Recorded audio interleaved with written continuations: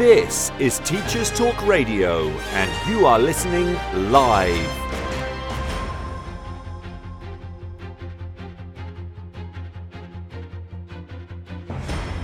Good morning, everybody, and welcome to the show.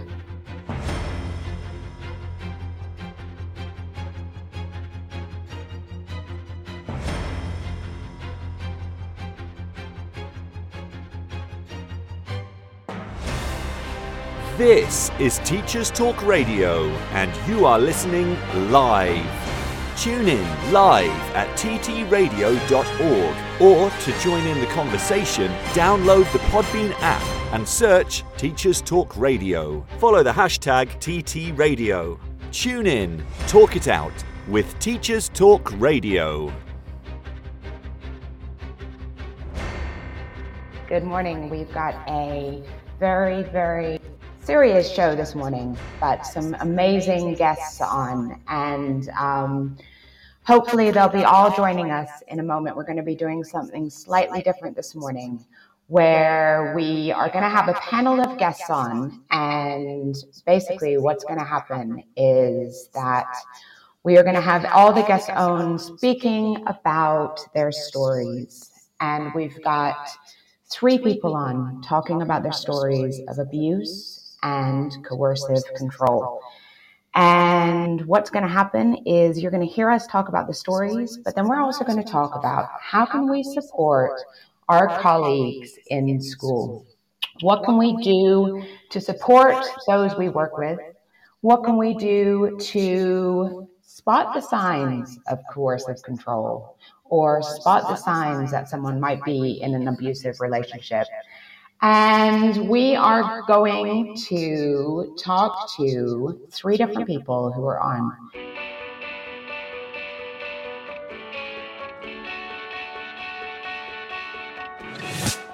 This episode of Teachers Talk Radio has been made possible with support from Witherslack Group, the UK's leading provider of SEN education and care.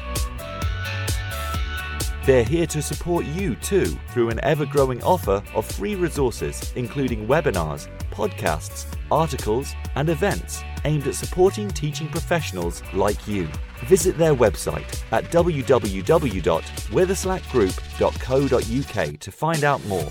Imagine a world where you were free to focus on sparking curiosity in your students and giving them access to the awe and wonder of learning. A world where you were supported to deliver a truly personalised education to help all your learners achieve their potential.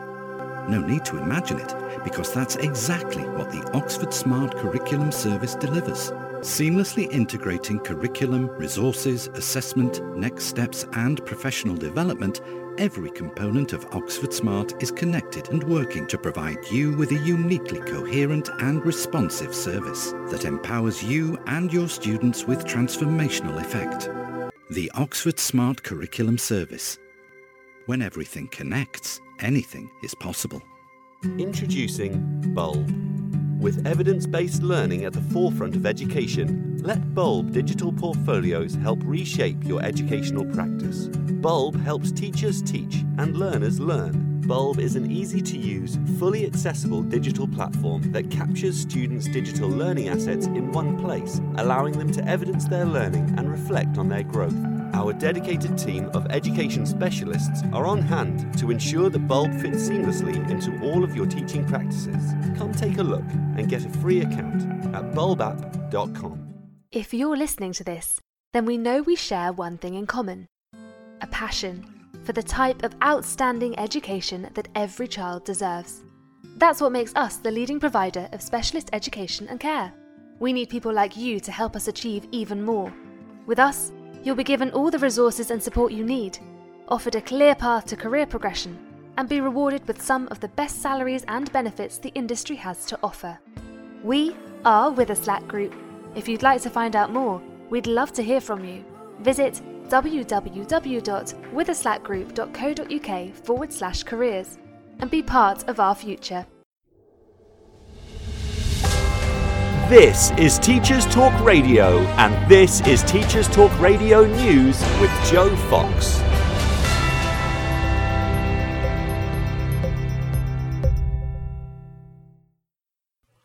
FE Week reports on Ofsted findings following new inspections within the sector. Recent inspections at 3 colleges found that standards had not slipped in the decade since their last inspection. All 3 colleges retained their outstanding grades. The 3 colleges in Yorkshire were last inspected 10 years ago, but the latest reports highlight the high standards that have been maintained over time. The inspections took place at Notre Dame Catholic Sixth Form College in Leeds, Barnsley College and Greenhead College, both in West Yorkshire. Outstanding colleges are subject to full inspections for the first time this year since 2010, after an exemption was lifted. In Kent, the Isle of Thanet News website reports on the opening of Phys Lab at St Peter's Junior School. The purpose-designed hub within the school grounds enables children to enjoy hands-on experience in exploring the world of physics and general science. The hub was opened in partnership with Ogden Trust. Nathan Williams, the school's award-winning science lead, says the opening of the hub had been fantastic and that children and staff from the school and those from partnership schools were looking forward to exploring a range of scientific learning opportunities. The hub will also be accessible to local schools not in the partnerships. Cameron Ogden, chair of Ogden Trust, stated, "Physics as a subject has huge importance. We are determined that everyone have access to inspiring physics education." Many media outlets report on the arrest of 3 people on suspicion of involvement in female genital mutilation at an unregistered school in Birmingham. Police, prompted by Ofsted inspectors who had reportedly found a locked room containing medical equipment and a bed, searched the school. Ofsted inspectors were originally following up reports of an unregistered school, but concerns were raised about possible illegal practices, so police were called in. In recent weeks, the Department for Education has announced an increase in powers for Ofsted inspectors so that unsafe, unregistered schools could be shut down.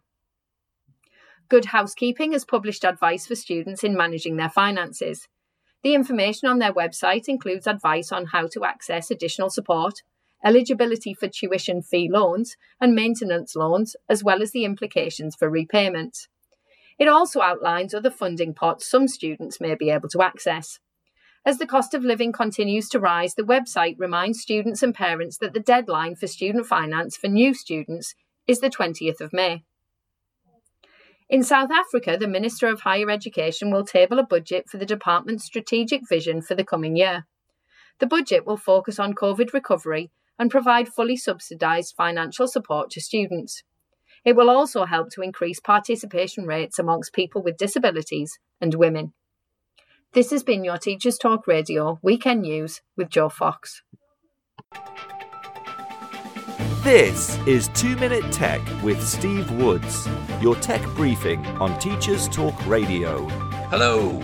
This week, we're going to take a look at the much coveted presentation clicker. It's a must-have device for a lot of teachers out there as it allows you to move slides whilst AFK. For those new to 2 Minute Tech, AFK is away from keyboard. Ranging in price from £8 to £30, this classroom essential allows you to stretch your legs and make a few shapes while you dance around the room. Some of us have a mandatory piece of blue tack over the built-in laser pointer, others have invested in a bit of duct tape, so we ensure the device meets health and safety regulations, and most of us have a small stash of AAA batteries in a secret place that we never admit to having. Well, clicker, I'm telling you to stand aside. The mini wireless multimedia keyboard is taking your place. Having a lower price range of £8 to £15 and being able to do everything the clicker does except blind pupils as it has no laser pointer, and wait for it, it is rechargeable.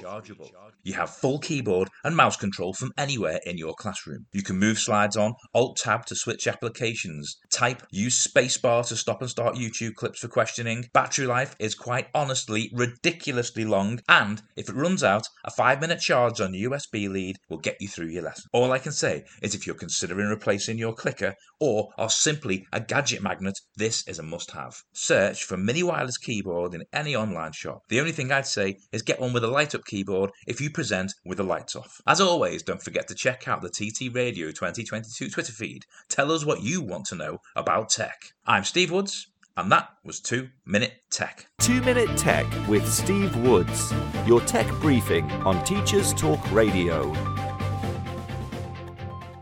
Now, it's interesting. I'm just going to start by saying that I invited a lot of people on today to talk about their stories. And initially, a lot of people said, yeah, of course, I'd love to share my story. I would love to help others. I want to, get the word out there and make it okay to talk about this. But what happened is actually quite a few people, well, everyone except for the three that have gone on today, have all agreed. The three agreed, but then basically what's happened is everyone else has pulled out because they're too scared to talk. And I think that is the key thing that we need to focus on, is the fact that this is a serious issue. People are scared to talk about the stories because they're still scared about that relationship they were in, about their controller, the person who has controlled them or is still controlling them or is still abusing them in some way. But also scared to talk about their story because they are scared about what other people might think. And that is why it is so important that we talk about this. And the more we talk about it, the more we make it okay. And that is the key thing. So we're going to get on. Hopefully we'll have no more technical issues this morning. And apologies for my opening jingle not starting. I'm not sure what happened there. But we're going to get into this. We're going to go, and we're going to hope that nothing else happens. But we have got, this morning, we are joined at the moment by Ruth Dodsworth and Emily, who we're calling Emily this morning. And they're on at the moment. And we are then going to be joined as well by Katie Lane as well, who I'm just waiting for to join our conversation. But Ruth Dodsworth, you will know as a British broadcaster and journalist, and you may have seen her on the ITV weather. And just last week, she had a documentary on called Controlled by My Partner, The Hidden Abuse. I promise you, I didn't know the name of the show before I came to this radio show, so apologies, Ruth. But I'm going to get Ruth in, and I'm going to let her introduce herself. And hello, Ruth, are you in? Hi there. Yes, I am. Just checking that you can hear me okay. Yeah, I can. Oh, brilliant. Good. Sorry we've had a bit of technical issue this morning, but hopefully Don't you worry. Well, first of all, can I just say thank you so very much for inviting me to be part of your show this morning. I was just listening to your words there where you were saying that people are frightened to talk and don't talk and don't speak out. My situation has become very public. If I can put it into as fewer words as possible, I was in an abusive relationship for the best part of 20 years, and it was an emotionally abusive relationship and a physically abusive relationship. I was married to this man. I had 2 children with this man. I look back now on the last 20 years and wonder, as so many people ask me, why I didn't realise, why I didn't get out sooner, why I didn't ask for help sooner. So many questions, so many what ifs. But all I can say to you is that since my story became public, and it, when I say became public, it hit headlines around the world, because I think for the first time, someone who, like myself, has a job that is quite a public role, and I'm a journalist, but I'm also a weather presenter, which by its very notion means that I'm there's a persona of the sort of the smiley, happy weather person, but boy, was I living a double life. And it's only now I can look back on it and I realize that that's exactly what I was doing. But I was trying to hide my actual life, not just from the outside world, but from my friends, from my family, and from myself too. So, coercive controlling behavior, domestic abuse, however you want to phrase it, has the absolute power to ruin your life. It can, and actually it can take your life. And it's only because somebody, a friend of mine who I eventually confided in, said to me, if you don't get out of this, if you don't ring the police, I will. And a tipping point for me when my children basically rang me to tell me not to come home because my husband, their father, was going to kill me. And that's when I knew I had to make a call, ask for help, and get out of that relationship. Yeah, and this is the thing. It's that whole idea of it being so hidden. And you Yes. went into work every day and no one knew what you were living with. No, this is so true. I mean, I think there's an element of, I hid it from the outside world in a sense because almost it was easier. Because the minute you admit to someone, and it doesn't matter who, the minute you admit that there's something wrong, then you have to admit it to yourself. And I think I spent a long, long time, maybe just in sort of a self-preservation way, trying not to admit that I knew things were wrong, but I didn't know quite how wrong. And I certainly didn't know that the pattern of abuse that my now ex-husband was putting me through was actually called coercive. Here in Wales, where I live in the UK, that now is it's criminal behaviour. I didn't know any of this, but I spent so long almost shielding myself from it. Day-to-day survival, you do what you can to get by, to protect yourself and your children. And so to the people who say, why didn't you get out sooner? Why didn't you ask for help? Why didn't you tell anybody? Why did we not know? Well, actually, it felt safer to stay in that relationship than it did to leave. And, it was so many people like myself are in a situation where, I was married to this man. As I said, he was father to my 2 children. He had absolute control over every single aspect of my life, emotionally, physically, financially. In a sense, he'd stripped away my contact with the outside world, my friends, my family. He'd taken my money. So effectively, I had no means to leave. And, whether I wanted to or not, and gosh, I certainly did want to get out, but I didn't know how. I didn't know who to ask. I didn't know where to turn for help. And I didn't know, first and foremost, if actually getting out was the right thing to do. I think, no one in my family had ever separated or divorced before. I didn't want my children to come from a broken home. I thought that keeping the family together was the right thing, when actually keeping the family together was the worst thing to do, and that the family was broken already. But I think getting out sometimes, and certainly for myself, was actually the hardest thing to do, easier said than done, and possibly the hardest decision I've ever made. But the very fact I'm sitting here right now talking to you and we're having this discussion means that it's the best decision I ever made, because actually it saved me and it saved my family.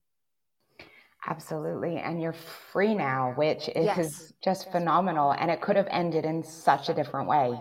Yeah.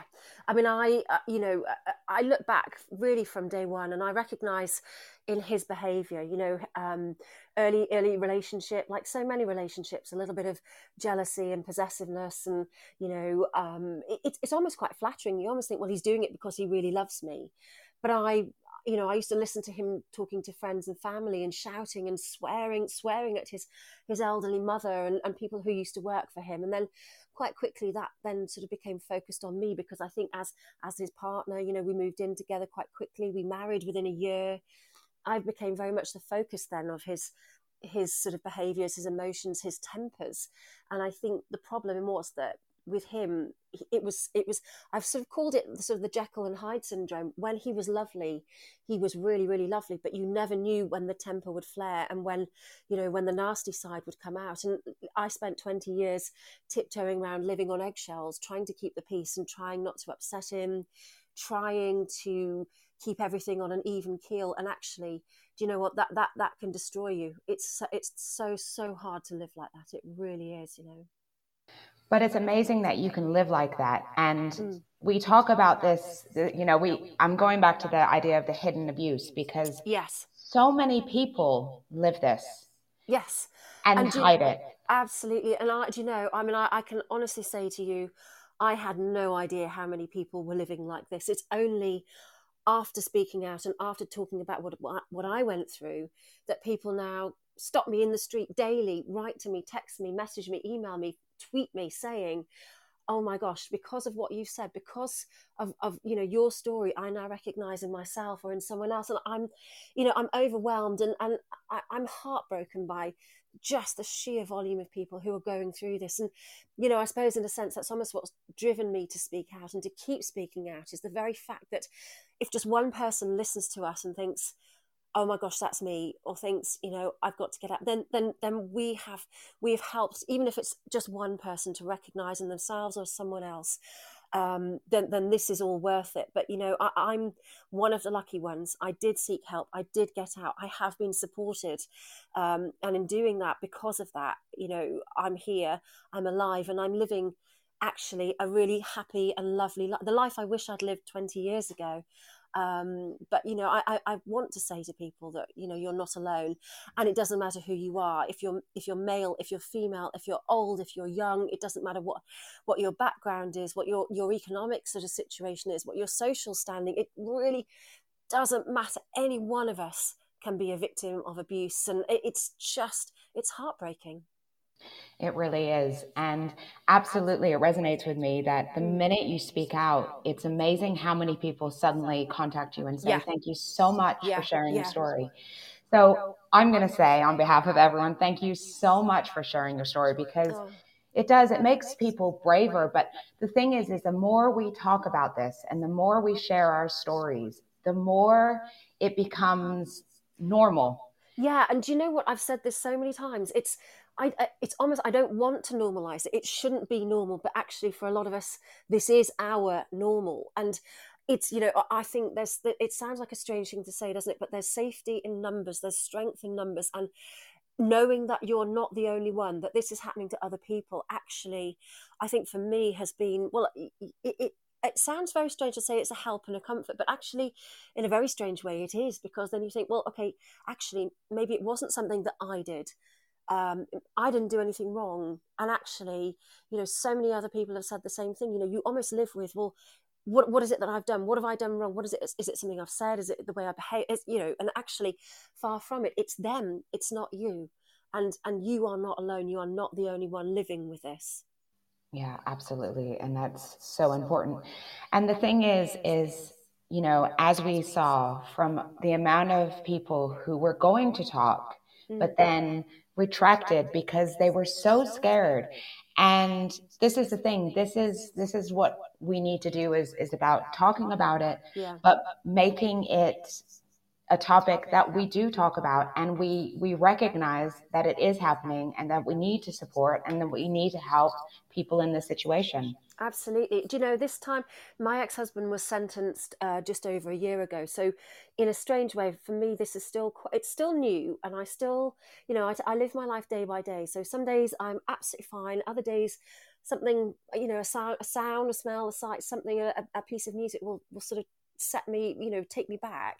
But day by day I get stronger. And what I've come to realize, I work in the communications industry. I am a communicator. So in a sense, I have a platform and I have a voice, and I want to be the voice for the person who was maybe going to join us today and then pulled out because they felt that they couldn't use their voice. They couldn't put into words. They couldn't express how they felt, because, let's face it, at the end of the day, we are talking about the most dehumanizing, degrading, humiliating moments of our lives, things that have happened to us that shouldn't happen to anybody, that no one should have to go through what we have been through.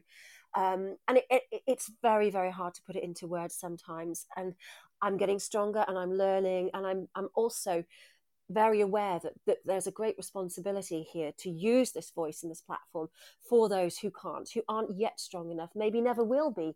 And that's okay, because they don't have to speak. We'll speak for them and with them, because we're going on this journey. We're in this together. It's a very strange club that no one really wants to be a member of, but actually, there's safety in that, and we've got each other. And if someone can't talk, I'll do my best to talk for them. Yeah, absolutely. And you're doing an incredible job. And honestly, thank you so much. Thank you. So Ruth is here, and what I'm going to do is I've got two more guests here, Emily and Katie Lane. And I'm going to bring them on. I met both of them actually on Twitter. Katie, I met about 2 years ago. Well, on Twitter, we haven't met face to face, but we had a conversation because she contacted me after I began tweeting out my story. And then Emily as well contacted me recently about, her story. And what I'm going to do is I'm going to bring on Katie first, and then I'll bring on Emily. And then I know, Ruth, you have to go at about 12. So what we'll do is sort of a panel where we will just discuss what we can do to help support people at work. Also what we can do to support those who are going through this, but also as a business or as a school. I think one of the things is in schools, we talk so much about domestic abuse and how we spot the signs in our pupils we're working with, but we never really talk about our colleagues. So I wanted to sort of bring the conversation to the idea of how can we spot signs of coercive control, or how can we spot signs that someone could be in an abusive relationship? And what can schools or any employee do to support their colleagues, their employees, and create a safe space? Now, Ruth, just to start this, can you just give us, because what you said about the idea that, there's people in relationships where coercive control is a key factor, but they don't even know, they don't realize. Can you just define coercive control for us? So coercive control, as I now know and understand, is a form of domestic abuse, but it's hidden, it's insidious, it's not necessarily something visible. You won't necessarily go to work or school with bruises on your face. It can be something very, very different to that.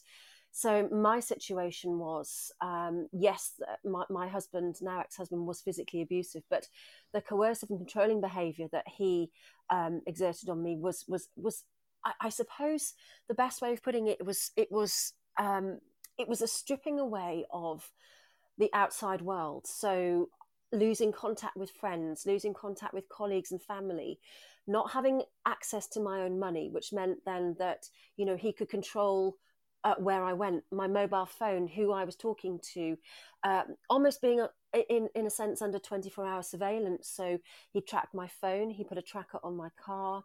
When I was at home, he would follow me around the house. If I went to the bathroom, he'd come with me, he'd stand outside, he'd come in if I was in the shower, taking photographs of me, hundreds and thousands of photographs of me around the house, most of which I was not aware of, some I was aware of. And I'd say to him, well, look, why do you want a photograph of me brushing my teeth? Just strange things, but it was like being under 24-hour surveillance. But what I didn't realize was that whilst that was going on, my family had backed away because I didn't contact them and they stopped contacting me. My friends would invite me out, and because I didn't have money, I wouldn't go, and so they stopped asking. So, in a sense, my whole world was this man. He made me so wholly dependent on him for absolutely everything. And I suppose I made excuses to the outside world to justify that. But it's interesting because once my story became public and my colleagues and my friends knew the situation, as they've said to me, since, so many aspects of my behaviour now make sense to them. So, for example, why I stopped going out, even just having a coffee with the girls at lunchtime, why, if they rang my phone, he would answer, why he would turn up at work unannounced. If I was away filming on a location, he would turn up. If I arrived at a hotel, the first thing I had to do was FaceTime to show him that I was where I said I was going to be and that I wasn't with anybody else. So, it's a form of abuse, but it's very, very different in that, it doesn't necessarily leave bruises, as I said, on your face. I mean, with me, he did, but not in every situation. Not every case is the same. But coercive controlling behaviour is the absolute stripping away of your identity, your self-worth, your value, and the isolation and the dependency is absolutely, completely and utterly total. And you don't necessarily realise it's happening to you until it's too late. And that's exactly what happened to me. It's so harrowing listening, and so much resonates. But as you said, those are the deepest scars. It's not the bruises. We can deal with bruises. We can deal with the hits and the cuts. Yes. It's that deep internal trauma that we will always have with us now. I look I'm an educated person. I come from a lovely, loving family home. I never in a million years thought that I would end up in a situation where my ex-husband, one man, would so completely control me. When I met him, I had my own home, I had a good job, I had, I had the social media, Instagram lifestyle, everything was lovely. I met him and everything changed. And I suppose what I've come to learn is that if it can happen to me, then it can happen to you too. 100%. And that is such the truth, because people have this idea of where coercive control happens or what type of family domestic abuse happens in. Absolutely. Yeah. And as I said, I couldn't have come from a happier background, a happier home, a really good education. I had, in a sense, the old stereotypes, those are long gone. And this is the terrifying thing, isn't it? As independent as educated and as strong as I was, I still lived in a coercive and controlling relationship for 20 years. Yeah, gosh. Okay, wow. So if you're listening and any of this it's got you thinking that maybe this is the type of relationship I'm in, or this doesn't sound right, or this resonates with me, please listen to our stories. Please listen to the advice that we give you. That's why we're having this conversation, and it's so important. And it's not an easy conversation to have, and it's not easily listening, but it saves lives. It can save you, and it can help to save someone else. It absolutely can, and we've just got to keep talking about it. Absolutely.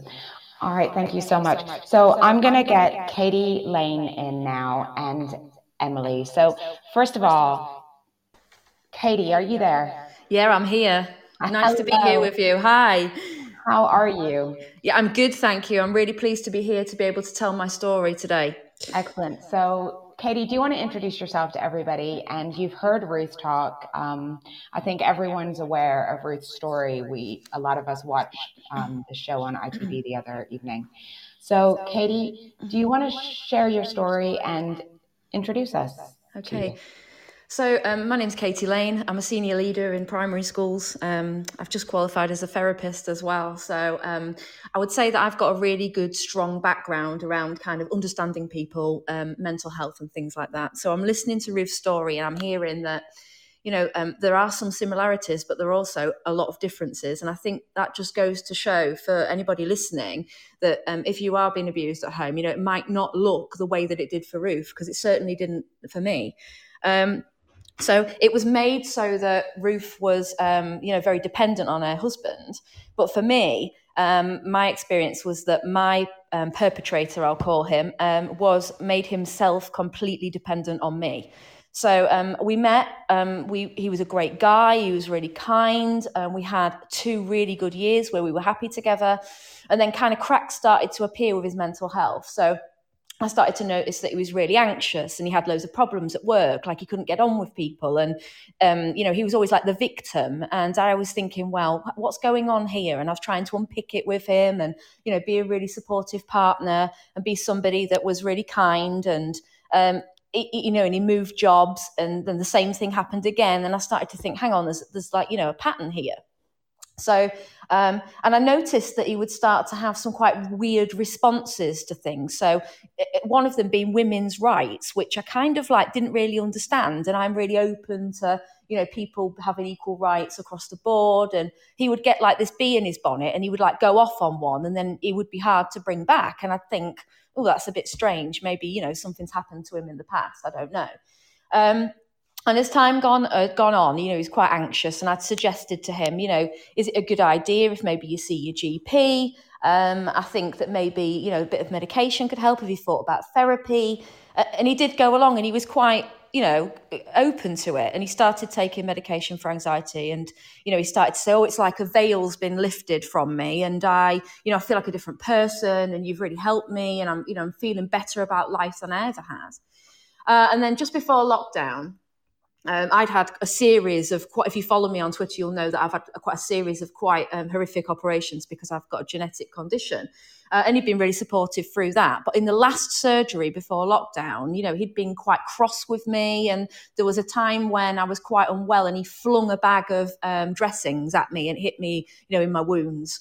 And I kind of slid down the wall in shock and thought, maybe he's frustrated because I've been ill for so long. I don't know. And that was kind of like the first time that happens. And I put it on the side, on the back burner, and thought maybe it's because, he's upset. And I was making excuses. I see that now. And a little bit later on, we'd been doing some decorating and things at home. And he'd been home with his father. So his father had come from where he lived to stay at the house to help with the decorating. And we'd been out for a drink. It wasn't heavy drinking. It was a few beers. Came back and he just went on one. And when I say on one, it was like a systematic rampage that went on for probably 6 hours. And we're talking smashing up every room of the house, breaking things, smashing hoovers, tipping things over, slamming doors. The crockery all came out of the cupboard. It left the house in like a war zone. And I was at work the next day. I didn't sleep all night. I was assistant principal at the time. I'd been awake all night, got up next morning, went to work, processing what on earth has just happened to me. I just don't know. Came home and it was almost like, well, we don't speak about that now. And I hope that it was like a one-off. But when I tried to approach it, I would say I'm a fair person, but I can be, confrontational if I need to, in a kind way. And he wouldn't accept even a conversation about it. And this is when it began. This became like a regular thing. So he would get angry and just smash the house up. And this house was a house that I'd invited him to come and live in. It was my house, my things. I'd spent a lot of time, money and effort in creating this lovely little home. It was my sanctuary. And he really, really did significant damage, regularly.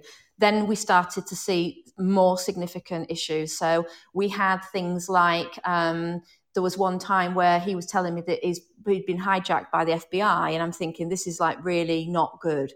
Got him into therapy, wouldn't attend, said that I was forcing him to go. And there was nothing wrong with him. And it was because of what I'd done or said. We had another episode on the M62 where he went absolutely bananas in the car. I don't really understand it to this day. Pulled over at the side of the road and he actually nearly physically pulled the door off the car, smashed the windscreen with his hands, ripped the mirror in the car off. And I got out the car. I was physically sick at the side of the road. I thought, I'm going to die here. I managed to physically fight him to get the keys to the car and got in the car and he got in and I drove and it was terrifying. I took him to the mental health hospital and when I got there, I was met by clinicians who told me that he was there against his will and that I'd kidnapped him and that I could be charged by the police for this. And I was obviously desperate for help, covered in blood. It was really traumatic. And it kind of went on and on and on until I just said to myself, the next time this happens, I'm going to ring the police for good. Now, there've been a series of escalations where the police have been called by my neighbours and the police had come round and said, what's going on? And he'd said, well, we've had an argument. She's been difficult. And the police officers had said, you need to go out the house and go for a walk to calm down to him. And I'm thinking, when he comes back, he was just as angry. It just went on and it went on and on.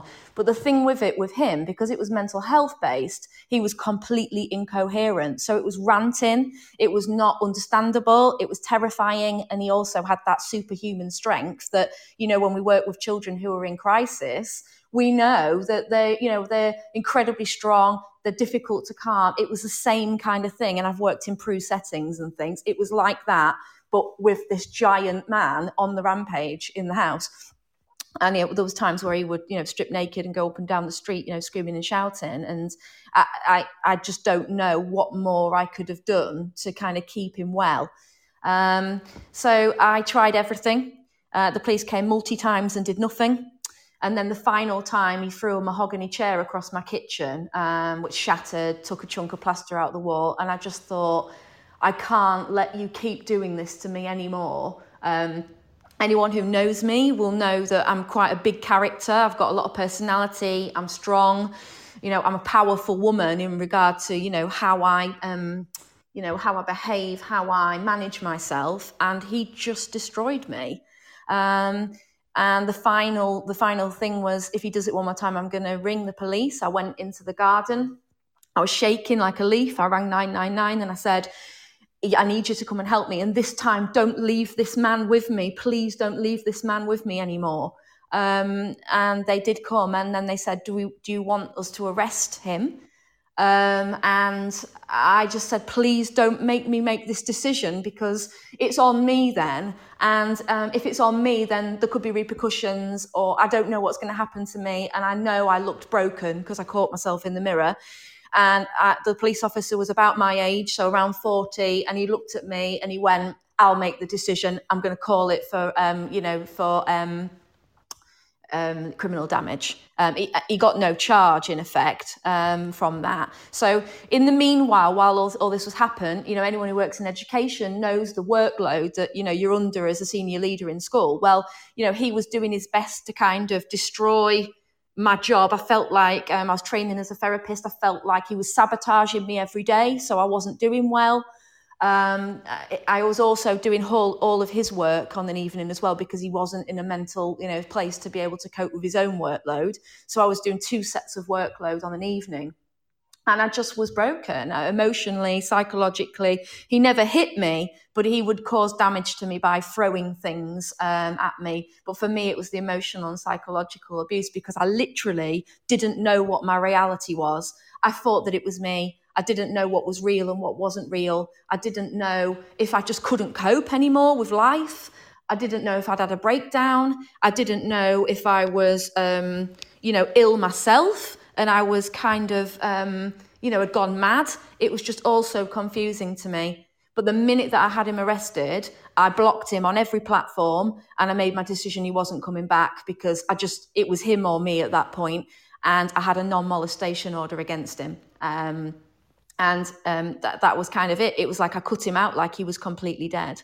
And it was the only way that I felt that I was going to be able to cope with that. And for 3 days straight after, I was at work. So I went straight to work after all that, after being up all night, did my job.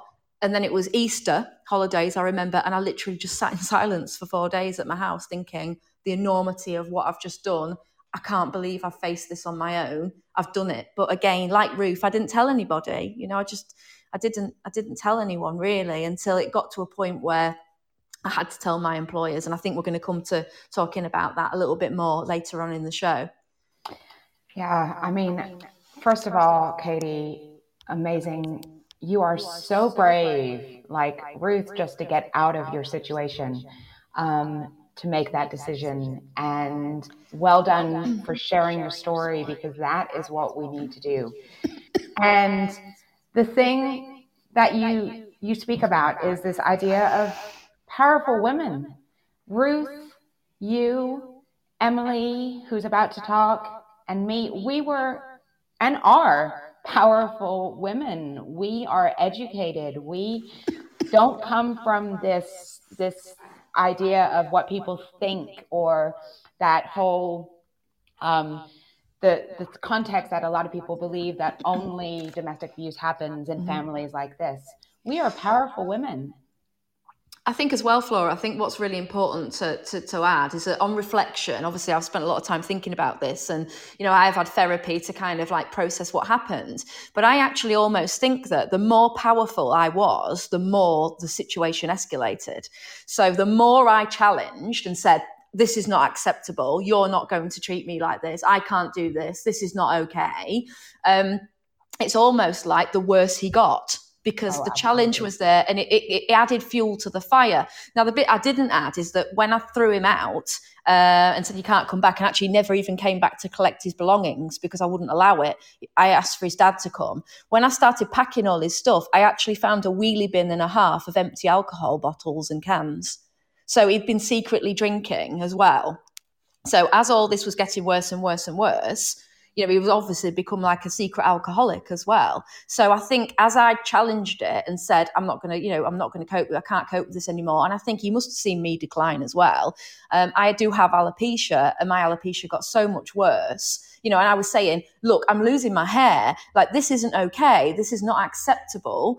You're going to have to go and get a flat, or you're going to have to go away from me. I can't deal with this anymore. That it did definitely make it worse. And I think if I'd have been a meeker person, I think that he probably would have quite liked that, really. And he could have almost used me it almost became quite parasitical kind of like relationship, because he was just drawing upon all my strength to kind of make up for his weaknesses, if that makes sense. But in the end, it's just, I couldn't do it.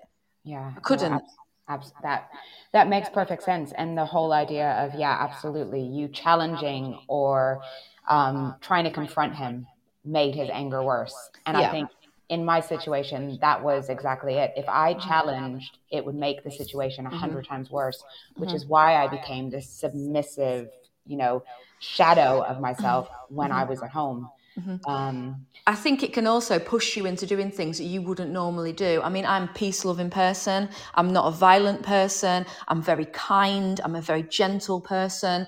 But he actually, in the end, pushed me to a point where I did assault him. I did do that because he was destroying my stuff and destroying my home. And it put me in a place where I just came out fighting. And that's a terrifying place to be, because actually that put me at serious risk. Yeah, absolutely. And I suppose that also then makes you think about women who are in that situation. Like you said, it makes you do things that you wouldn't normally do. It makes you react in ways that you wouldn't normally react. And, there's been shows about women who are in prison because they've suddenly reacted and actually ended up killing their partner.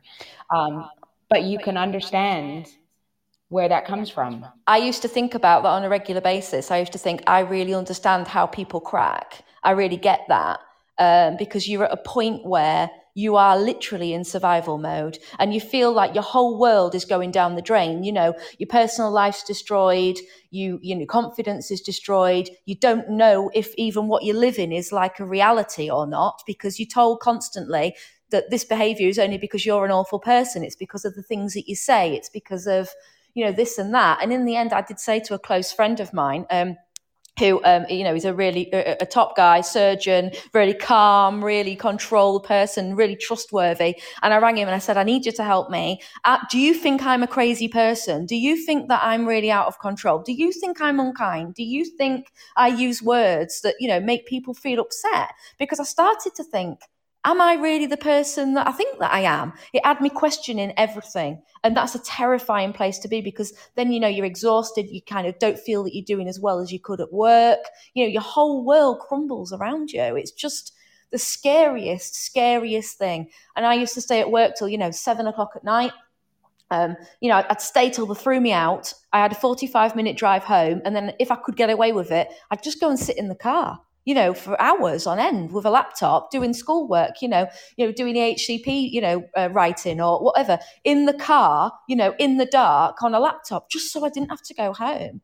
And there were times where I thought, if I just wrap this car, if I just, pull off the road, if I just drive a bit too fast here, if I just take this corner a bit too quick, maybe I could just crash the car. I wouldn't have to go home. I could have some time off work. I could get my head straight. But the thing with education is you never get time to sort out your own stuff. You're always thinking, what I need to do to tomorrow. Right, I'll get to half term, then I'll sort it. I'll get to Easter, then I'll sort it. But then you get to these points and you're so exhausted, you just flop. So it's almost like this merry-go-round from hell of just trying to survive. And also, once you get to those half terms and any evenings and those breaks, as an educator, you're constantly thinking about everybody else and the children in your care and everything. So much that you're talking about, Katie. Ruth has even mentioned in the chat, about the fact that so much resonates. And even though all of our stories are different, we have so many similarities.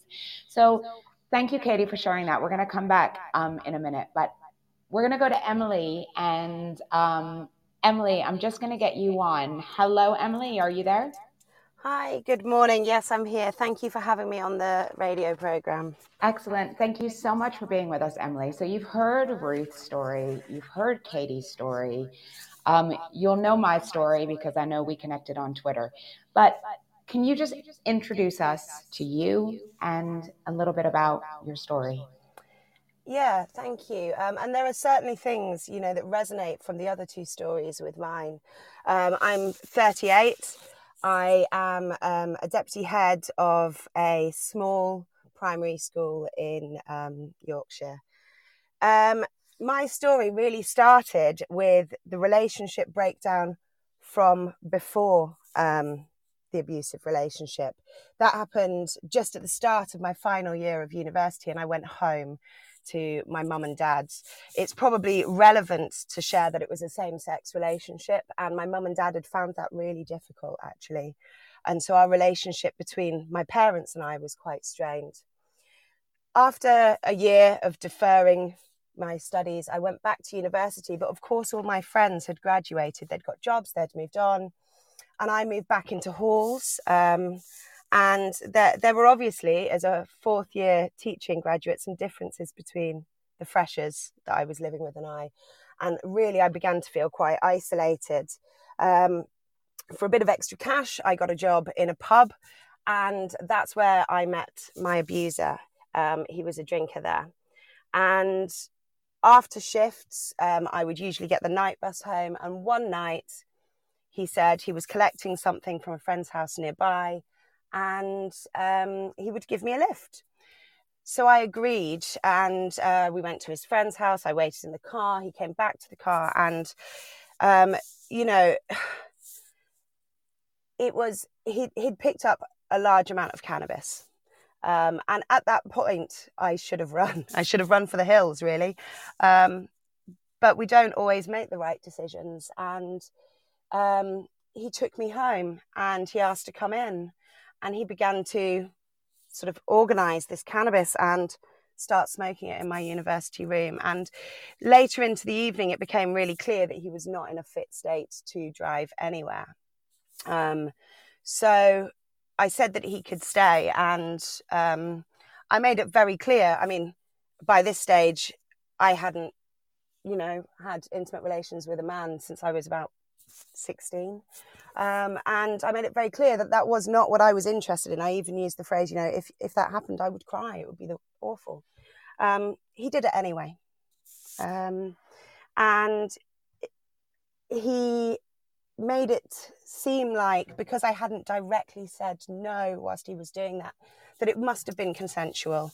And he went to the pub where I was working alongside my teacher training and told them that I'd slept with him. And I had such deep-seated shame that I just didn't argue it. And somehow, there was almost this pressure that I was going to be his girlfriend. And I just let it happen. I slipped into that role where he took over everything. As I graduated, I got a job in a local school, still with him, but he was... He didn't like me to socialize with people. I wasn't allowed to go out. I was quite isolated. I wasn't able to communicate with my family because of my previous same-sex relationships that they'd found so difficult. I didn't want to go back into the closet, I suppose, so I didn't want to tell them, and I didn't want to ask for help. It rumbled on, and there were moments where he was very physical. There were moments where, he broke my fingers, he stole my car. But when he wanted to go and buy drugs, he certainly spent all my money on drugs as well. And I just felt worthless all the time because those things that he was saying really were making me feel like I was the one to blame. He and I stayed in that house for some time, and then at school, I was just trying to pretend that everything was okay. Managing my NQT year, I felt amazed that somebody would trust me, somebody who, was being told every evening that they were incompetent, that they were stupid, that they were all sorts of, highly sexualized slurs. why would somebody trust me with these children? But my head teacher did. And it became this cycle of go to school, stay at school, just like Katie said, as late as you possibly could. And I remember walking up the hill to our house then, and as I would go home up that hill, I would have this terrible turmoil in my tummy of, what am I expecting this evening? What will be there when I get home? We stayed together for about another 2 years before one of his girlfriends actually, because I wasn't seeing my friends by this point and I wasn't really seeing my family. One of his friends' girlfriends said to me, what are you doing, Emily? You're intelligent. You've got a good job. You don't need to stay here. Because part of what he did to control me was tell me that nobody would share a house with me. I couldn't afford somewhere to live by myself. I was 200 miles from my family. I would be homeless if I left him. And his friend's girlfriend said to me, if you can ignore him, if you reach out, people will care, people will help. And so that's what I did. There was a horrible 2 months where I had to give notice on the house, but I had already told him that I was going because it was a shared lease. So I couldn't just end it by myself. So I ended up sleeping in the spare room for 2 months on an air mattress, doing my marking, surrounded by all of our boxes, with him usually drunk or stoned outside the room, screaming at the door, banging on the door. He made up a song that was all about how terrible a person I was, that he would sing well into the night. And, you know, he really was determined to ruin my reputation. At one point, he actually came to the school at collection time. He shouted in front of my colleagues. He shouted in front of the parents. He shouted in front of the children. He called me some really sexualized slurs and said that I had, you know, used him for his money and that I had no morals, basically. Thankfully, as you would hope, my head was absolutely amazing at the time and my colleagues were really supportive. And after that 2 months was up, I did manage to get somewhere safe and have managed to really rebuild my life. You know, that was 12 years ago and I am a lot happier now. You know, my career has obviously progressed and I am married and in a relationship that is much, much healthier. But there are elements of what happened to me that perhaps are a bit of a stain on some moments that I have with my now wife. The moment where she reaches towards your face and sometimes you might flinch or panic about something. Those irrational fears that, although I know I'm no longer in that situation, they're always a little echo in the back of your brain. I suppose that's it really, you know, that's the whole of my story. I hope that was helpful and that, you know, if people are hearing that, it will be helpful to them. It is so helpful. And thank you so much, Emily, for sharing your story. I know it was difficult for you and, you know, thank you so much because the more we talk about this, as we keep saying, the more we realize that it's happening. And how many of us, I know it happened to me when I started talking about my story. I had people who are overseeing me, who said, stop talking. You can't talk about this stuff. You're going to lose your job, or, you know, you've got to keep silent. And that is the problem. The problem is the fact that we aren't talking about this and we need to get it out there. We need to make people realize this is happening everywhere. This is happening more than we realize. People have come out of the woodwork, as Ruth said, as I know Katie has said, and Emily, I'm sure that has happened with you as well, that the more we're talking about it, the more we have people come out and say, it's happened to me too. And that's why we need to share these stories. So thank you so much, Emily. And I think all of us, as we're talking, are starting to realize how many similarities there are, how many things are different, but that there's key core components that are similar across all of our stories. We talk a lot about mental health. We talk a lot about the substance abuse, and this trauma that we now have. So as Emily was saying about how when now she's in this lovely relationship and everything's wonderful, that even when someone goes to touch her face, it's that instinct, that flinch, that trauma that somehow we will get over, but it will always be within us. And that's something we just need to realize, but we will rise. We will. And the more we talk about it, the better it is. So what I want to come to now is, we've shared our stories, but what I want to talk about now is how can schools, but not just schools, how can businesses and employees, how can they support their employers who are going through trauma, who are going through these relationships? And I think generally just how are they supporting employees who are dealing with any kind of issues within their relationships at home and have to come in every day to work and be their very best. I know Katie's school was fantastic, but I have had some horror stories of how people have been treated at work when things happen. So Ruth, can I come to you? And I'm going to unmute you. Can I come to you and just say, what kind of advice would you give to schools, businesses, any employer?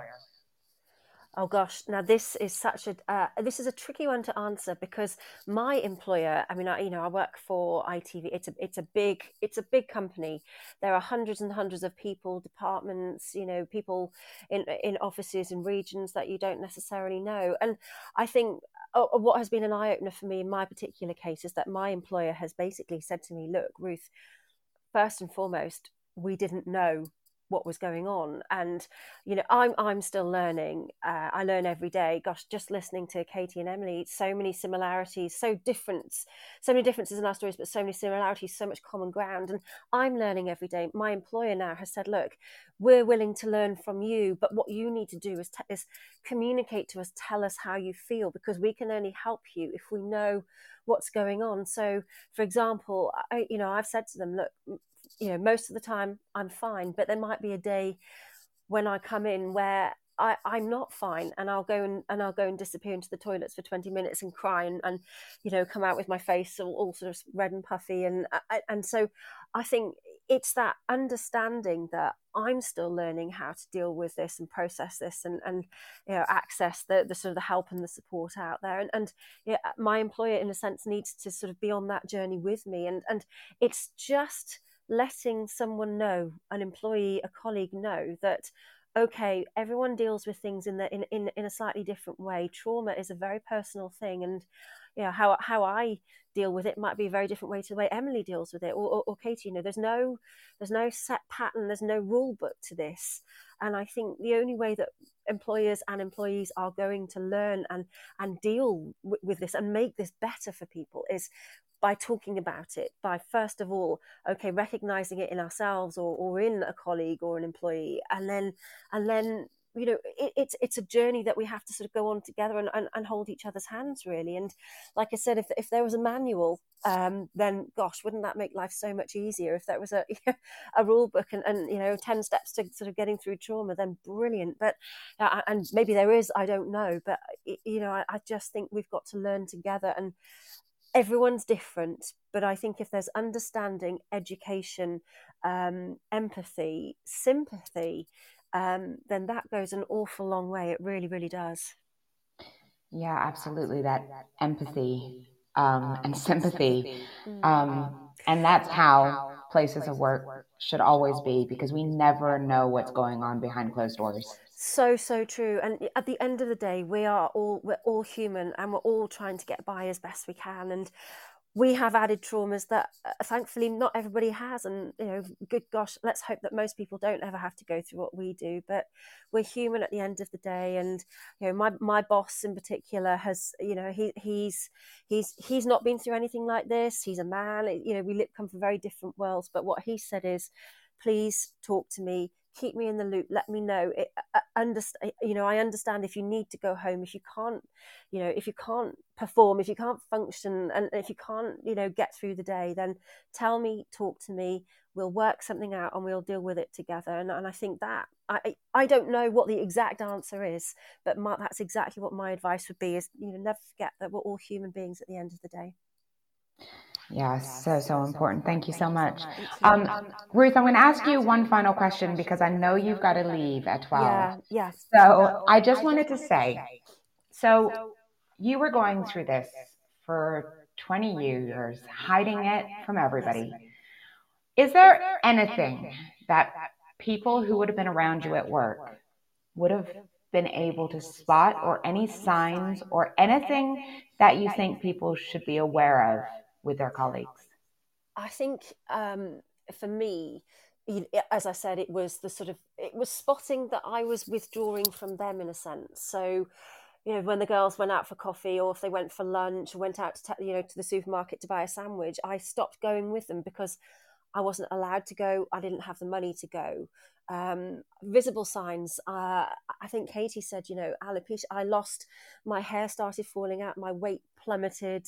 Physically, I look back now at some of the pictures, some of the television broadcasts I did, and I looked frankly unwell. And it people would sort of tweet and say, oh gosh, Ruth's losing weight and doesn't look, looks ill. What's the matter? Is everything okay? And I think there was a combination of sort of visible physical factors, and I declined very, very visibly, very, very quickly over the years. And I think for colleagues now, obviously hindsight is an incredible thing, isn't it? And they've said, there's a guilt now that they have to live with because they didn't ask, they didn't spot the signs necessarily, or perhaps they did but didn't feel that they could almost confront me with them. I mean, to confront a colleague or an employee about their intimate relationship, their marriage, as it was in my particular case, that's a very, very intrusive thing to do. But actually, I think if your gut is telling you that something perhaps isn't right, actually asking, it might not be nice and it might not be appreciated, but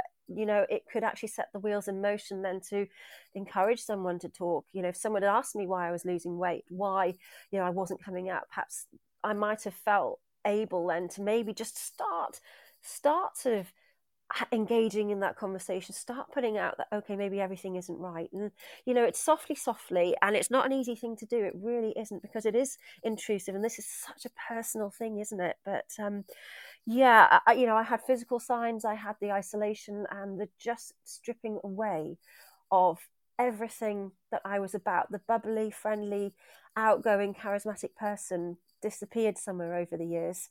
The good thing is, though, she's coming back now. And, in talking about this and listening to Katie and Emily and realizing how very different our stories are, but how similar, the sort of the foundations, the building blocks are all there. And I know I've got to go, and I'm so sorry about that, because this conversation is so fantastic. And I'm going to go away feeling, first of all, feeling that I'm amongst friends here, and that, again, however different our stories are, we're all singing from the same hymn sheet in a sense, and we're all really telling the same story. And thank God that we are here and able to do that, and we're strong and we're getting stronger. And I would love to keep in touch, and I'm on Twitter, and please find me, please. Let's just keep talking, keeping this conversation going. And I send so much love to all of you out there, and I'm just really grateful. Oh, well, thank you so much, Ruth, for being with us this morning. Really, really honored to have you. And your story is going to help so many people. So thank you for coming on this morning, and you're living your best life now. So go out there and I will. Thank you all as well. I'm learning, as I think Emily's in a new relationship. Life goes on, and you can go on and have life after coercive control and domestic abuse. You can have a happy life, and that's the whole point of this, is that that's what we all deserve, and I wish that for each and every one of us. And thank you so much for having me, and I'd love to talk to you all again. I really would. Definitely, we'll keep in touch. Thank you so much, Ruth. Take care. Bye-bye. Have a great Bye-bye. day. Oh, amazing. So if you haven't seen Ruth's show, which was Controlled by My Partner, The Hidden Abuse on ITV, do go and watch it on Catch Up. on the ITP Hub. So have a watch of that and lots more in there, which you can take away about coercive control and understanding the impact it has. And yeah, maybe a bit more about how to spot it in your colleagues to understand what's going on. And as Ruth said, it's about asking those questions, challenge, ask questions. I think for people who are in leadership positions as well, often we're the ones who people don't ask about. So, are your colleagues okay? Are they really okay? All right, we're going to go to the ads and the news from our wonderful sponsors, and then we're going to come back and continue the conversation with Emily and Katie a bit more about how to spot the signs, what we can do to support, and how schools and our employers can help support us. All right, here we go.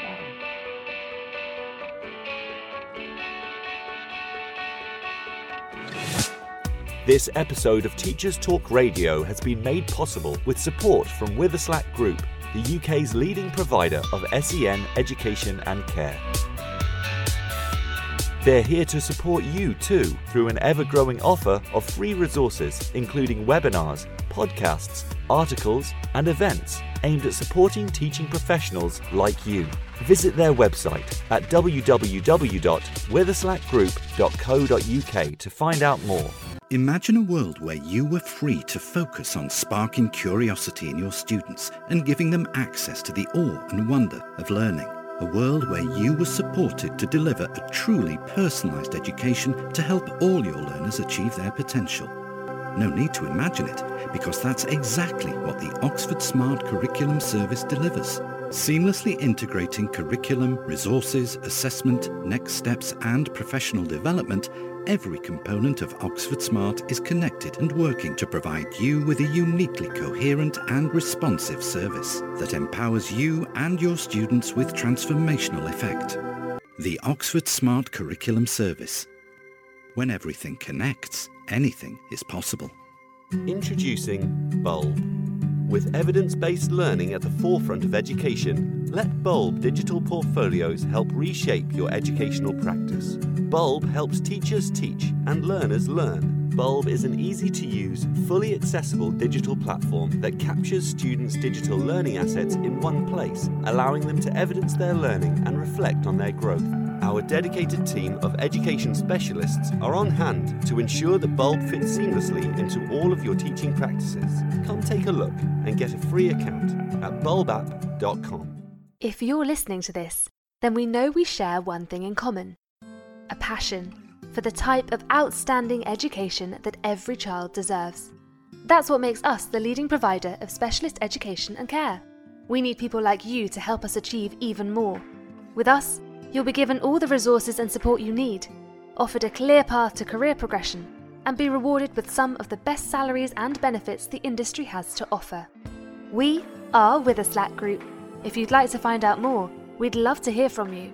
Visit www.witherslackgroup.co.uk/careers and be part of our future. This is Teachers Talk Radio, and this is Teachers Talk Radio News with Joe Fox.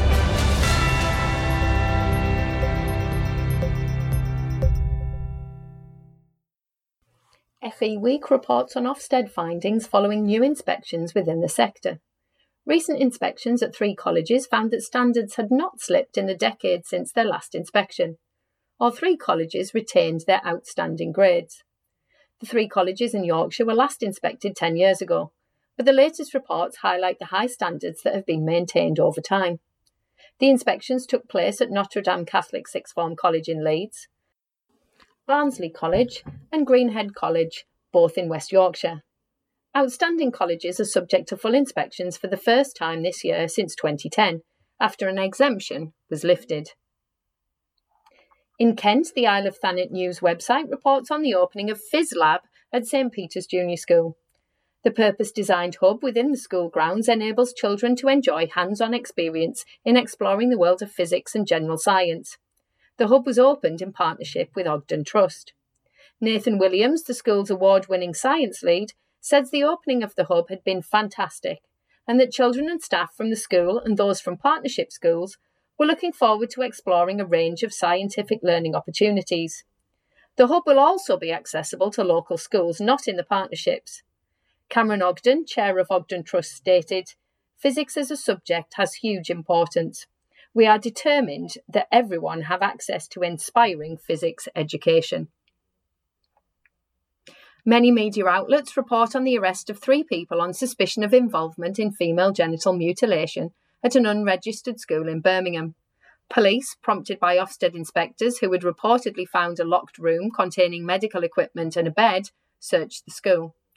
Ofsted inspectors were originally following up reports of an unregistered school, but concerns were raised about possible illegal practices, so police were called in. In recent weeks, the Department for Education has announced an increase in powers for Ofsted inspectors so that unsafe, unregistered schools could be shut down. Good Housekeeping has published advice for students in managing their finances. The information on their website includes advice on how to access additional support, eligibility for tuition fee loans and maintenance loans, as well as the implications for repayment. It also outlines other funding pots some students may be able to access. As the cost of living continues to rise, the website reminds students and parents that the deadline for student finance for new students is the 20th of May. In South Africa, the Minister of Higher Education will table a budget for the department's strategic vision for the coming year. The budget will focus on COVID recovery and provide fully subsidised financial support to students. It will also help to increase participation rates amongst people with disabilities and women. This has been your Teachers Talk Radio Weekend News with Joe Fox. This is 2 Minute Tech with Steve Woods, your tech briefing on Teachers Talk Radio. Hello! This week, we're going to take a look at the much coveted presentation clicker. It's a must-have device for a lot of teachers out there as it allows you to move slides whilst AFK. For those new to 2 Minute Tech, AFK is away from keyboard. Ranging in price from £8 to £30, this classroom essential allows you to stretch your legs and make a few shapes while you dance around the room. Some of us have a mandatory piece of blue tack over the built-in laser pointer, others have invested in a bit of duct tape, so we ensure the device meets health and safety regulations, and most of us have a small stash of AAA batteries in a secret place that we never admit to having. Well, clicker, I'm telling you to stand aside. The mini wireless multimedia keyboard is taking your place. Having a lower price range of £8 to £15 and being able to do everything the clicker does except blind pupils as it has no laser pointer, and wait for it, it is rechargeable. You have full keyboard and mouse control from anywhere in your classroom. You can move slides on, Alt-Tab to switch applications, type, use spacebar to stop and start YouTube clips for questioning. Battery life is quite honestly ridiculously long, and if it runs out, a 5-minute charge on the USB lead will get you through your lesson. All I can say is if you're considering replacing your clicker or are simply a gadget magnet, this is a must-have. Search for mini wireless keyboard in any online shop. The only thing I'd say is get one with a light-up keyboard if you present with the lights off. As always, don't forget to check out the TT Radio 2022 Twitter feed. Tell us what you want to know about tech. I'm Steve Woods, and that was 2 Minute Tech. 2 Minute Tech with Steve Woods, your tech briefing on Teachers Talk Radio. Katie, I'm going to come to you. So what advice would you give to schools and employers about what they can do to support those who are in these situations? And again, I'm going to reiterate the fact that we don't know what goes on behind closed doors. I had someone say to me when I told them my story, they said, "I thought you had the perfect life." And I think we become so used to portraying this perfect identity because we are trying to hide what's going on so much. So Katie, what would you say?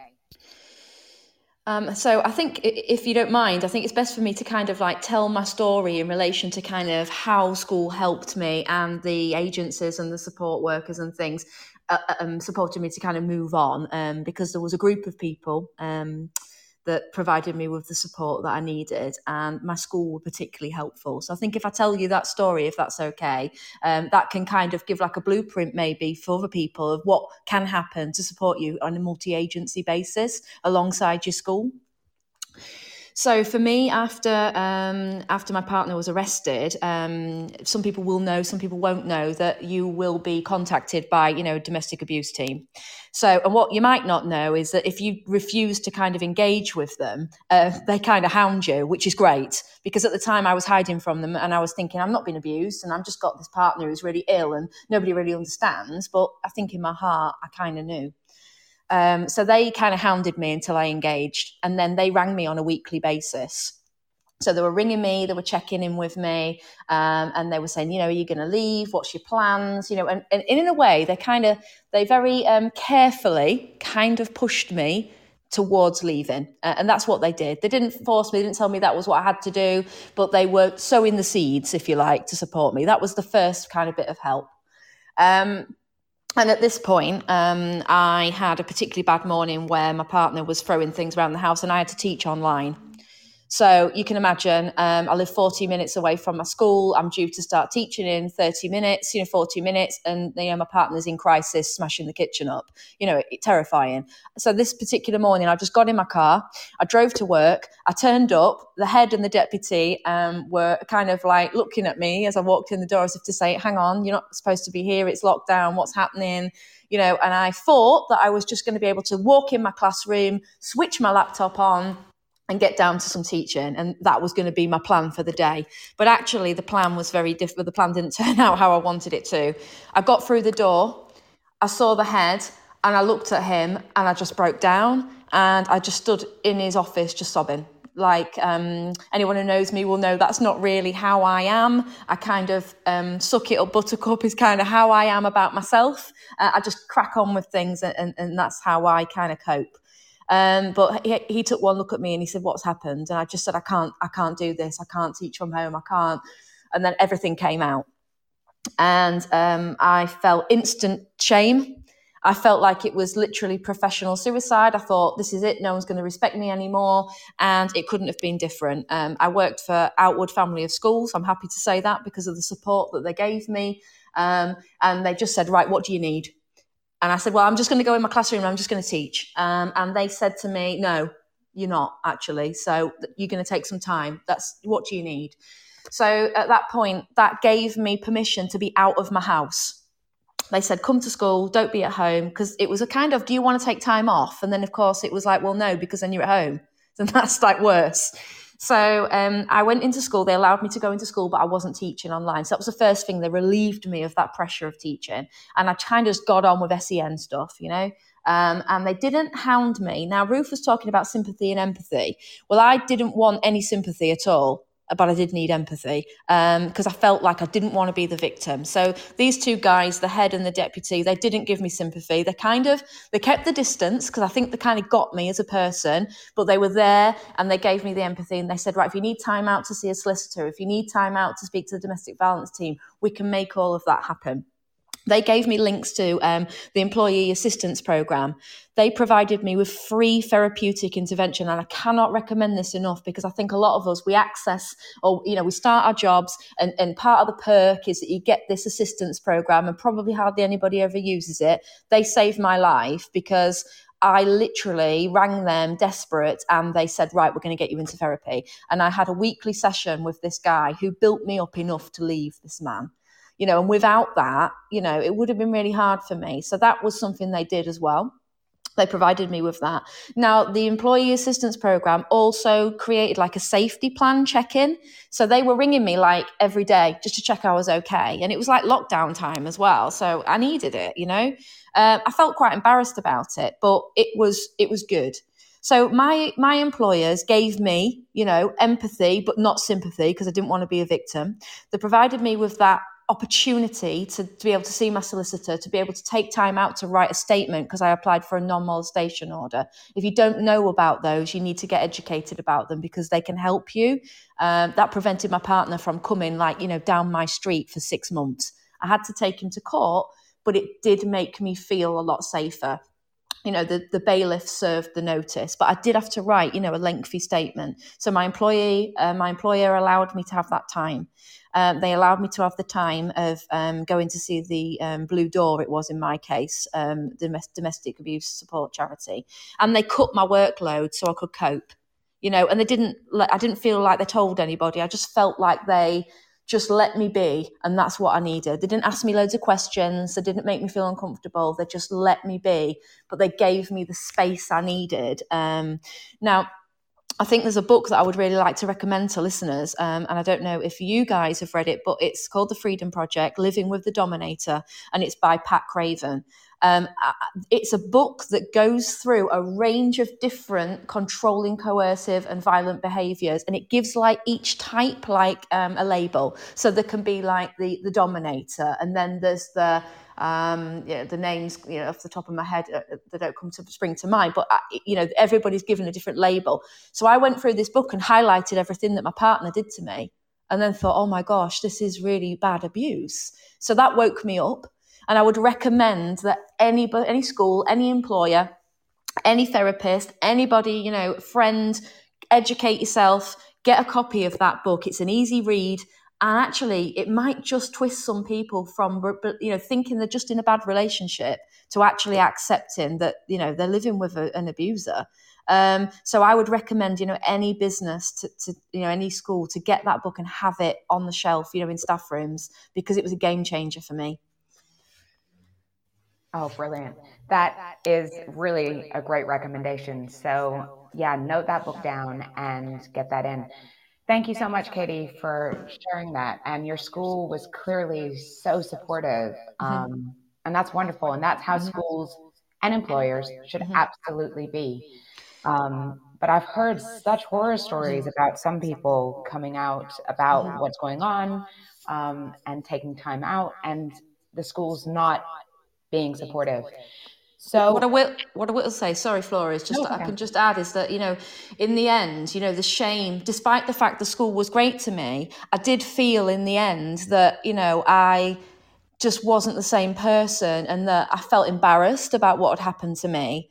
I felt ashamed that I'd had to go in and cry in front of the head and, obviously be this kind of victim. And because that doesn't fit with the personality of what I perceive of myself, that really, it upset me. And, I did actually hand my notice in that summer. So, all this happened at the Easter time, the end of it happened. And then in the summer, I did put my notice in, and there are some regrets there because it was an amazing school, and I have to say an amazing trust to work for. But at the time, I just felt that, I was ashamed and that people knew about it, and it did scar me, and it added to the trauma. So the impact at work was huge for me. So despite the fact that people were really helpful and they did put the right things into place for me and check in on me, and be great with me, I did still feel that it damaged my career. It damaged how I felt I was perceived at work. I'm sure that was from my perspective, but I can see that other people would definitely feel the same too. And I did leave the job that I loved, and that in the end was just yet another form of abuse from my perpetrator. Yeah. And, what you say about shame, we should not be feeling as though we are the ones who are at fault. And this is why we need to talk about it so much, because we are the victims and we're human. And as Ruth said, we need to remember everybody is human and everybody goes through something. And obviously our stories are extreme, but the more we talk about this, the more we get it out there that this is happening behind closed doors. You also talked about the fact that, you were going through and highlighting all the things that were actually happening to you. And I want to reiterate to anybody listening that if there's anything that's not right, if there's any control in a relationship or any type of abuse or anything, it's not okay. And we're here to show you the other side, that you can get out and there is help. And the more we talk about this, the better it is for all of us. So thank you, Katie, for that. I'm going to go to Emily at the moment. And Emily, I'm going to ask you the same question about the support that schools and any employer could give. Hi. Yeah, obviously my situation was that my abuser came to school, and so very quickly the whole school community knew what I had been going through, and I felt like it was really public.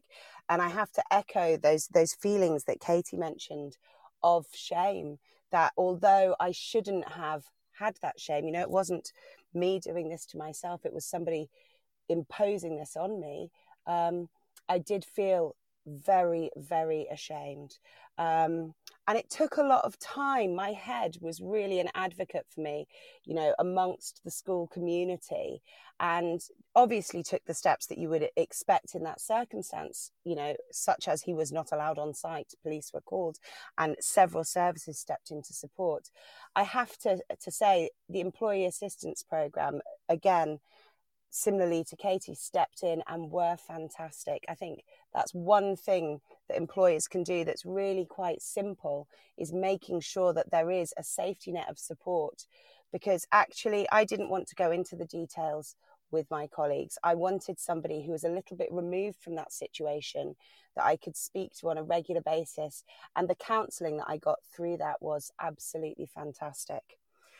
I also think there's, you know, things like the timetable workload adjustments are really, really helpful if that's what's right for you. For me, I actually almost wanted to hide from the situation. It took me, a good year or so to actually admit to myself that this is what was going on. So whilst, yes, I was leaving, I just buried myself in work and wasn't quite ready to, take time to work on me immediately.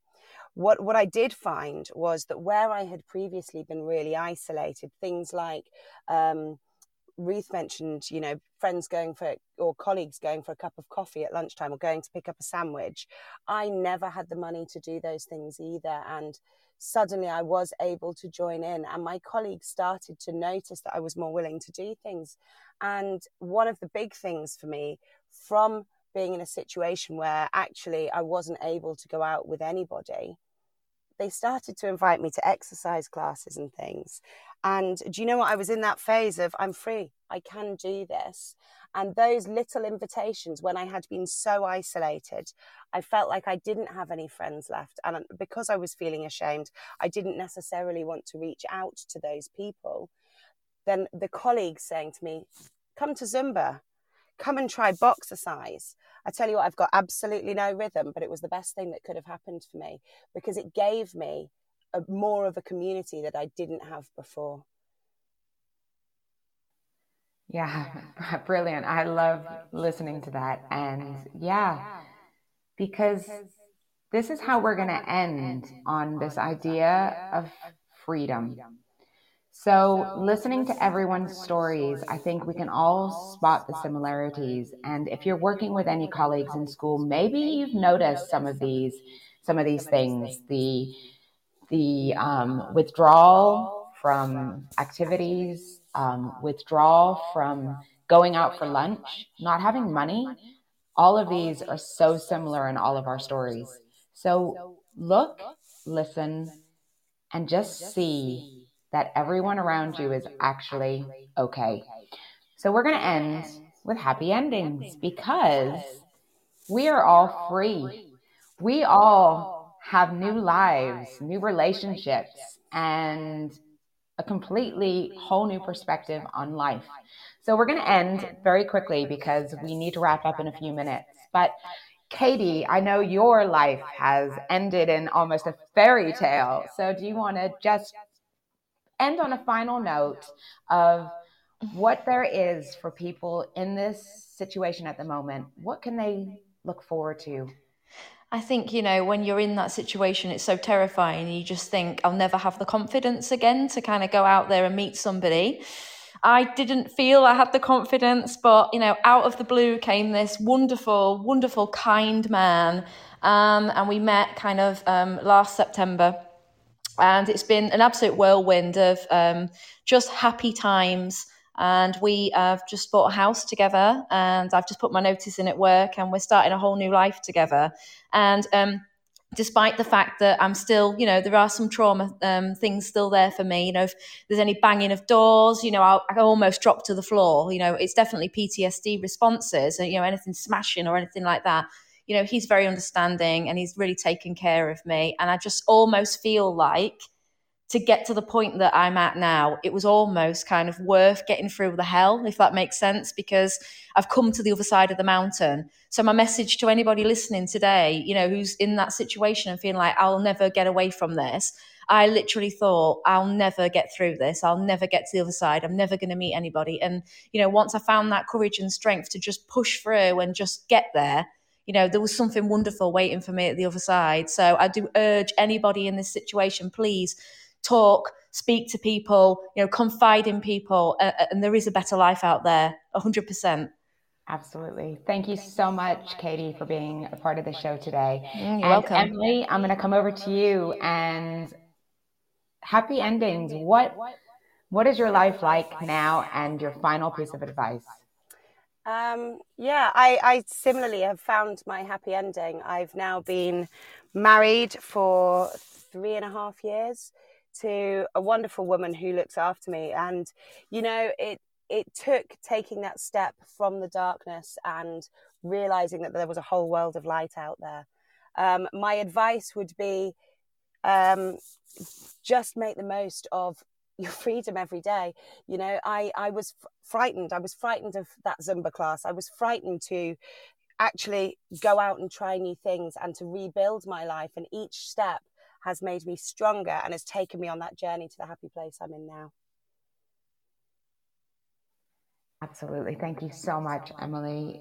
And thank you both, and Ruth, for coming onto the show today, sharing your stories and getting our stories out there, because as we keep saying, the more we talk about this, the better we make the situation for everyone, because the more we give a voice to those people still in this situation. Emily, Ruth, and Katie and I, we are the lucky ones. We've gotten out of this situation, and we are so aware that there are still people living this situation day to day, minute to minute. We know. So if you've listened to this and you've spotted signs or something resonates with you, please get in touch. Reach out to somebody, talk to someone. Or if you think someone that you work with may be in a situation like this, talk to them. Find out what you can do. Be there, support, ask those challenging questions, and make sure that they are okay. Thank you all so much for listening today, and do join the shows later on that are on today on TTR Radio. Remember to follow us and to tweet out at #TTR 2022. And again, follow us on Twitter, reach out, DM us. We're here to talk. We're here to give you support. Thanks so much, everybody. Have a wonderful day.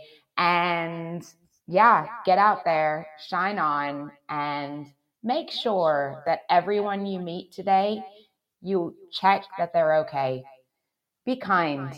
Everybody has a story, and you never know what's going on behind closed doors. Thanks so much. See you all soon. You've been listening to Teachers Talk Radio. Tune in live and listen back at ttradio.org. We look forward to hearing from you next time on Teachers Talk Radio.